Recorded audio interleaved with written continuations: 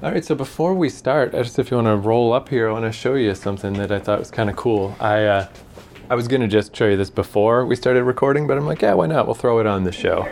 So I don't usually pay attention to podcast numbers very much because I feel like it's not very accurate anyway, and if anything, it's just kind of demoralizing. Like, you should just do podcasts because they're fun to do and not worry about if people are listening to it or whatever, because what number is ever going to be enough anyway? So I'm just like, whatever, I just do it. But I just happened to be on my little feed burner thing the other day that just shows roughly how different podcasts are going.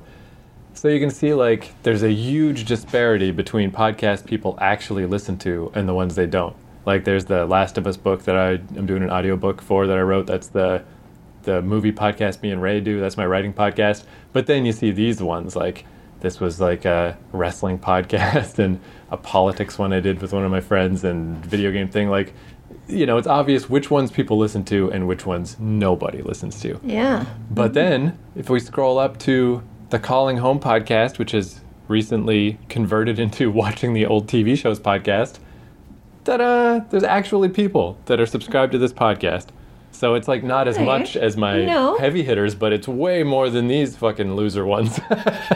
So I was just like, oh, that's pretty cool. Like, I guess it's just that, before when I was just calling home, it was mostly, I think, just like my Toronto friends that wanted to know what I was up to. It was pretty specific, you know, it was just an excuse for me to call. I think now that we're doing this, like watching old TV shows, I think it's a little bit easier for people to actually have an inroad. So when did, so the old Calling Home, how many were on that? Like, what was the number? I mean, I think it was one of these, like, sad times. Just like, because I think I could literally, like, count.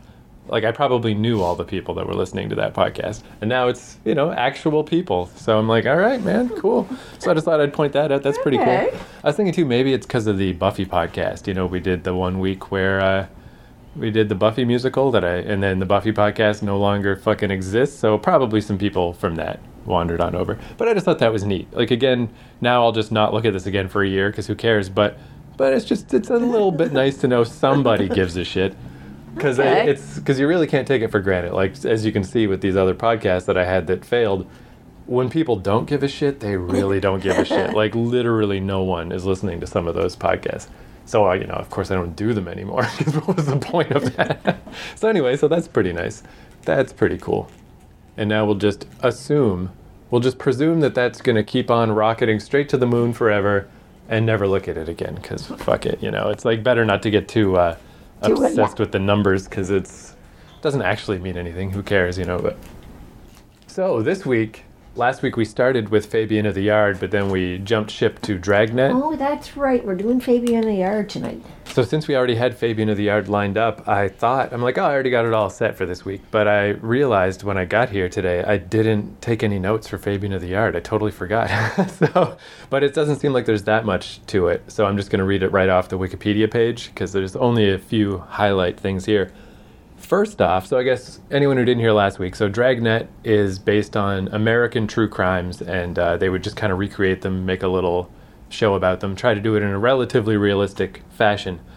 It started in 1951. This show, Fabian of the Yard, started in 54, so it's a little bit later, and it's the British equivalent. It's a similar thing. It's based on real crimes, but it's Scotland Yard. And I was thinking, like I wonder if they're going to be heavier hitter type, like bigger crimes, because I thought Scotland Yard was like the FBI. I didn't realize till just today, looking it up, that I don't know what Scotland Yard is.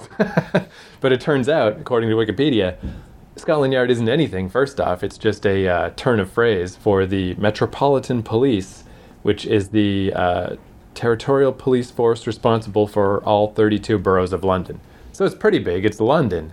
But it is the equivalent of, like, you know, that show I think was... Why do they call it Scotland Yard, though? I have no idea. Why Scotland? Why not London Yard? That's England Yard, British Yard. Okay, well, let's see. The name derives from the location of the original Metropolitan Police headquarters at 4 Whitehall Place, which had a rear entrance on a street called Great Scotland Yard. So no reason, just the name of the street. But it's understandable why I was confused, because you would think Scotland Yard must involve an entire country, presumably Scotland, but it doesn't. It's just London. It's You know, weird, well, right? the street's called Scotland, and there's the yard. So Scotland Yard. Sure, why not? Yeah, you know. So, yeah, because we were noticing with Dragnet that it was like the one we watched was a particularly low-key crime. So we'll see about this one. But Dragnet. Yeah. Scotland Yard. What's the name of the street? Scotland. No, we're in the yard. Scotland Yard. Well, not to mention, yeah, I mean, the name of the show, Fabian of the Yard, because it's based on Robert Fabian, detective from Scotland Yard. So, I mean, you get what's on the tin, right? And I was theorizing last week that, they did millions of episodes of Dragnet, like almost 40 a year. And a lot of these British shows we've been watching have only been a few per year. But this show actually is more similar to the Dragnet method, where they put out 30 episodes all in a row, 30 weeks in a row. And then there was a bit of delays, and, the last 5 or 6 took a little while to come out. But basically, it essentially ran for 1 year at a breakneck pace. So very similar to Dragnet, even in that sense. And the other couple little interesting things, so it's about genuine crimes that took place between the 20s and the early 50s, usually murder. I guess the only other thing that's kind of notable is it was shot on film, and they took 3 of the early episodes, put them together, and put those out as a movie in movie theaters, which again was mostly because, like we're always saying, the majority of the population did not have a home television. So since it's shot on film and it looks slick, just put it in the theaters so people can go watch it. And I guess that seems like about all we really need to know. Okay, well, let's check it out and see how it differs from Dragnet. Cool. And there were, quite a few of these kicking around on YouTube, so I just grabbed the first one that I saw. I don't know what it's called.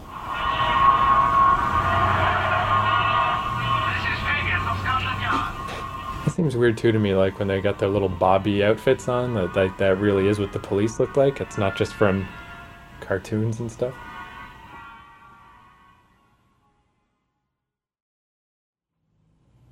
Police science and routine police work make it increasingly difficult for the so-called invisible killer to escape.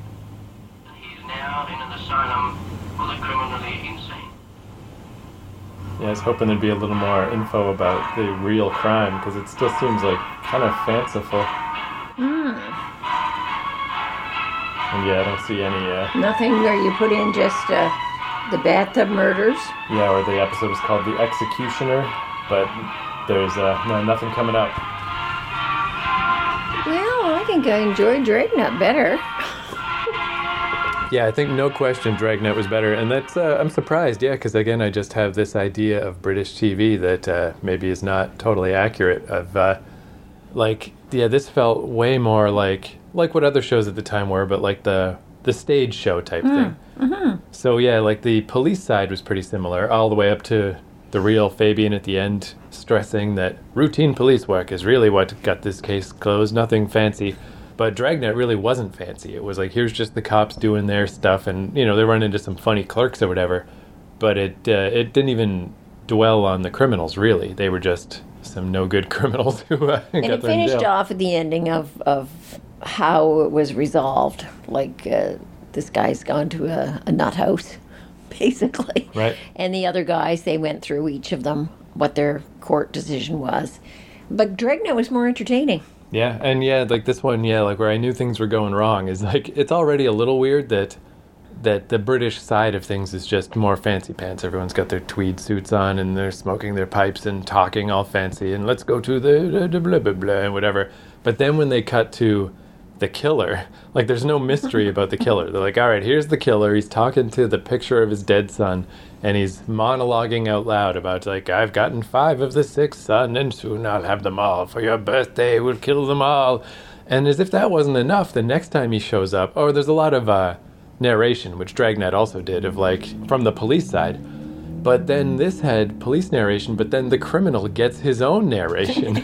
And it's like, at this point, it's like magical feeling it's compared more to... like they were more into the psychological part as to why this man was like he was. Whereas in Dragnet, it was just, these were bad guys. Yeah. And the good guys, the cops were going to get them, and how they did it.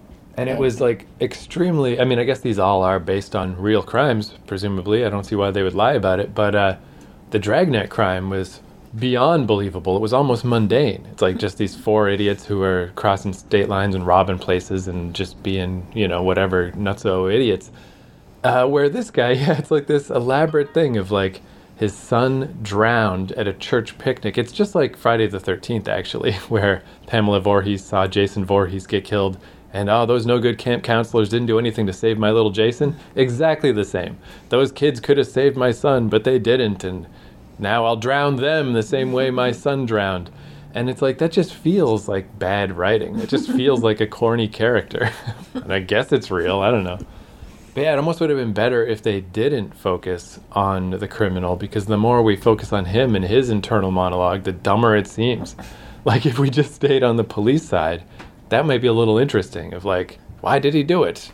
And then at the end they could piece it together or something. Yeah, they could have some resolution at the end when they say he went to the insane asylum. They could have had a little narration explaining that this was a man who never could come to grips with this and blah blah. But no, they actually have to show us this nutty man roaming around. Yeah. At his son's grave. There was no mystery. That was the thing. There was no mystery as to why things were happening, because they introduced us to the guy like right off the bat. And yeah, the opposite of that Dragnet naturalism of like he's literally like stroking his son's tombstone and like we'll get them all soon. Where I was saying like, yeah, this is like a few years before Psycho. Man, Psycho, talk about deft compared to this, right? Like it's like this sneaky cool thing of like, oh, there is no mom and he's crazy and whatever, where this was just like, here it is, here's a plate full of a crazy guy. I have fun digesting that. So yeah, surprisingly lame compared to Dragnet. And I didn't super love Dragnet, but it was a lot better than this. Yeah, I wasn't expecting this one to. I figured that they would show us a whole lot of the details of how they solved the crime, but that we would not be party to knowing who this guy was until the very end when they resolved it. Just like it would be for them. Yeah. But no, we knew right from the beginning who he was and that he was crazy, and it was just a matter of, okay, yawn, how are they going to figure it out now? Yeah, and like Dragnet too, really did lean more on like what the police experience is like. And again, because it was a lower key crime maybe, but it was just a Dragnet. Let's just go interview a bunch of people at these flop houses and eventually we'll track down these guys. Where this one, so they had their like pin board, like, okay, here's the flags of the different people and blah, blah, blah. But then I was saying when we watched it, like it reminded me a lot of in Hopalong Cassidy, they just happened to talk to the school teacher that just happens to know, oh yeah, so-and-so happens to have this cabin out at the edge of town. Just millions of happenstances because they talked to one person. Same thing here. Like, I did not feel like their routine police work did nearly as much as blind super luck. They just happened to talk to the one right person. It was like, well, they've got to fit it into a certain time frame too. So whereas in Dragnet we kind of got more of the time frame that it takes to resolve these kind of things. In this one, there was no time frame. It was all really quick how they figured out that it was something from the past. It was something in a schoolyard. It was something, they were all connected by similar birth dates. Well, that's what's weird all too. All to the same school. I went to the same Sunday school. Very quickly, all that kind of stuff came to fruition. But how would they know that? If you're gonna focus to this degree on the crazy dad, they didn't actually clear up anything. Why did he wait? They said it was 12 years ago that this kid died.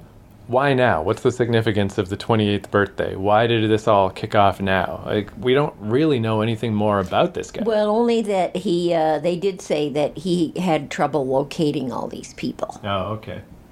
And then he found them all immediately together. He found them all immediately, in one big batch. But yeah, like that's one thing, again, definitely, this gives me a lot more respect for Dragnet the more I think about it. Because even, like, oh no, the last murder, I've got to get over there right away, like all these TV cliches, where Dragnet was, again, almost mundane of like, they got to hang out, staking out the stupid flop house, waiting for the criminals to come back, and then only half of them come back, so they're like, all right, I guess back in the linen closet, let's wait for the other two to show up. And they didn't immediately end up at that hotel where the drunk guy had such a huge part to play. they showed them very quickly going to, they went to at least 4 different places trying to pin those guys down. So that was more realistic. No, I found Dragnet highly entertaining as compared to this. Yeah, no question. Way Plus better. they threw in the little tongue-in-cheek, the little jokes and the little, as you would. If you're involved in something quite intense, you'd have a few little off-color jokes occasionally to lighten up the situation, which that's just life. These guys, there was none of that. Yeah. This was serious business. They were just getting right to it. Yeah, there was like Resolve this. one little joke near the start, and yeah, that's about it. Yeah, so yeah, I'm surprised, but I guess that's what this is all about, right? We're learning about different TV stuff, but I guess maybe it's that again, when England is at their best, when they have these small series that are 6 or 8 episodes. When they do 30 in a row, it's like, well, I guess it's not going to be the And best. if I was watching TV in an evening and I had a choice between Dragnet and Fabian of the Yard, I would take Dragnet. Yeah. Yeah, like that thing of based on the Dragnet formula, like I was saying when we were watching it, I think they mean that only in the sense that they're based on true crimes, and they're ostensibly about how nut and bolts police work is what gets you there. But Dragnet was clearly, the guy had his own ideas about what he wanted his show to be like, where Fabian of the Yard is like, what does TV do? What's a TV show do? Just corny voiceovers and dramatic monologues? Okay, do all that. Like, it wasn't blazing any new ground. It's just like, here's what TV is in 1955, so let's do that. So, Fabian of the Yard. One thing, though, that made me think of, this has nothing to do with the show, but just how he was smoking at the start with his pipe and stuff. I just ran into this recently of, I never noticed this at the time, but do you remember there was a Japanese comic I used to read called Maison Ikoku? Yeah. Where, yeah, it was like a boarding house, and it was like the manager of the boarding house kind of had a fling with the one dude who lived in the house, and then there was a bunch of wacky other people that live in the house. So I started reading it again after all these years, and it takes place in the 80s in Japan, and I never noticed this at the time, but everyone is smoking all the time. Like, the main characters don't smoke, but everybody else is always pulling out a cigarette. And as I'm reading, it just keeps escalating. Or it's like, okay, they're smoking in the apartment, sure. Oh, now the kid's home, but they're still just smoking. Then they're at the hospital because one of the characters broke their leg. Everyone's pulling out the cigarettes. And I just got to a point where later in the series, the main dude starts teaching at a kindergarten. And they don't smoke directly where the kids are, but as soon as it's nap time and the teachers go in the next room over, they all pull out cigarettes. And I'm like, man, I never noticed this at the time.